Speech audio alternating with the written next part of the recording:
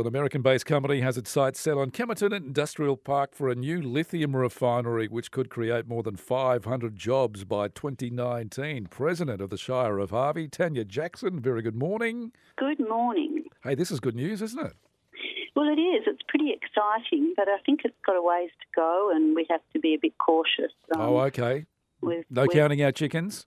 That's it. And, it's a staged development, so, it might not all happen in 1 year, but it's got a process to go through. They simply put in their application to be assessed for environmental factors. That's the beginning of it, perhaps a big project. What's the name of the company again? It's called Albemarle, which is a fairly big company. The Kemerton site has been on their radar apparently for quite some time. Yeah, it has, and they've been looking across the globe, they tell us. There's some factors here, joint partners in the Greenbushes mine. Yep. So their resources just down the road a little, and they're I was going to say, bringing that up because, Greenbushes, where they're mining lithium, and lithium being very important these days, and lithium batteries run just about everything from, cars to our phones, don't they? Everything else. They do, and I think our low-carbon future says we've got to use battery power, and it's the way of the future. It says depending on the level of assessment made by the EPA, the plans might not be advertised for public approval. Do you have any idea or a feeling how it will go with the EPA? I think that the level of assessment probably should be the highest level, which is the public environmental review, which enables public to feed in those local issues. That would be my feeling, because you'd like to be well and truly informed as to what we're putting into our neighbourhood. That may not be the level that is chosen, but it will be assessed by those people that know what they're talking about. And you've been quoted as saying even if the company didn't advertise for public comment, that you would make sure the community had their say. Yes, I think that it's very important, with Kemerton being right on the edge of our largest community in the Shire of Harvey, and the Wellesley River and Leschenault Estuary being adjacent to the Kemerton industrial area, and our farmland around that zone too, that we should be really well informed of what's going on. And I know that we've met with the company and talked through a strategy in community engagement, and they have said to us that they're very happy to run some displays and perhaps a workshop to answer questions for people and show them what they're planning. Excellent. Well, let's hope it's all A-OK, and it does get past EPA approval and public scrutiny as well. And it does, in the next couple of years, end up being a going concern, because it'll be great for the area. That's right. Yeah, those construction jobs over a long period of time, probably 5 years of construction as a stage development, but 300 to 500 ongoing jobs at full capacity. That's pretty exciting for our region. It is. Tania Jackson, President, Shire of Harvey. Thanks for the chat. Pleasure. Trends, brands, advertising. Marketing man Barry Urqhart on Triple M. Yes, a very good morning, mate. How you going? Oh, it's wonderful here at Keysbrook at the moment. A nice gentle easterly breeze, gully winds. Lovely. It's going to be a nice sort of situation down there at the WACA with the easterly in there. I know. March being probably the second change in the fast bowling. And how many decades have you been a member of the WACA now, mate? Well, I've been a member for 40 years, which enables me to have a gold lanyard. I think it's supposed to give me preferred access to the membership. And I don't know whether there's value. I've got a lot of investment in that sort of bit of real estate called the WACA. Yeah, good on you. You'll enjoy it too. Now, we're talking about the future. Well, we're talking about the future, and more particularly futurists, because I think at this time of the year, a lot of people say, well, what's 2018 going to be like, and what are we going to be doing in 2020? The one thing, Ian, is that when I go and speak at seminars and conferences, I often share the speaking platform with futurists. Yep. And the question that I always ask them is, how good are you as a futurist? And they, no, very good, I'm very accurate. And I say, well, okay, did you in 2005 anticipate and forecast the introduction of iPhones? Because they're having a huge impact And did you actually sit down and document and then share with all your clients that in 2008, the very next year out of San Francisco would come a company called Uber, which today is worth $93 billion. See, I think the point is that we've got to recognise that the future is not a linear progression of the past.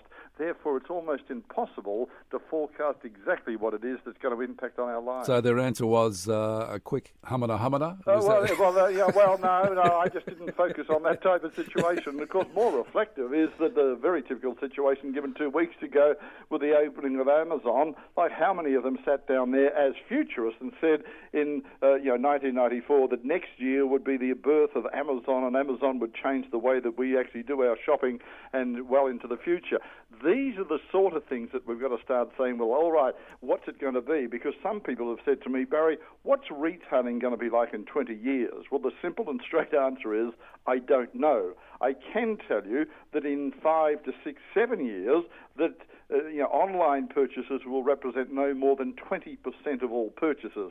We will still be going to shopping centres because we like shopping centres, but we'll go more into sensory retailing where you'll have the 6 dimensions of the emotions, colour, movement, texture, space and aroma. And aroma is probably the most emotive, but more particularly within 3 or 4 years, you will go to your shopping centres at Eaton and Bunbury, Bustleton and Margaret River, and you'll start to be able to buy new motor cars there because all of a sudden they will be entertainment, health and mobility sort of facilities. Yeah, I was only talking to a friend of mine the other day about shopping online, and the worst part about shopping online is for clothing. You just don't know what size you're going to get. And, when you want to buy things, you want to actually look at them, you want to feel them, and when it comes to clothing, you actually want to be able to try them on to make sure they fit, because you don't want to roll them up in the post and going, oh, it's too big or it's too small. And that's the emotive cues that people really respond and say, oh, I've made the right decision. And more particularly, for any one person who's an entrepreneur listening to this program, say,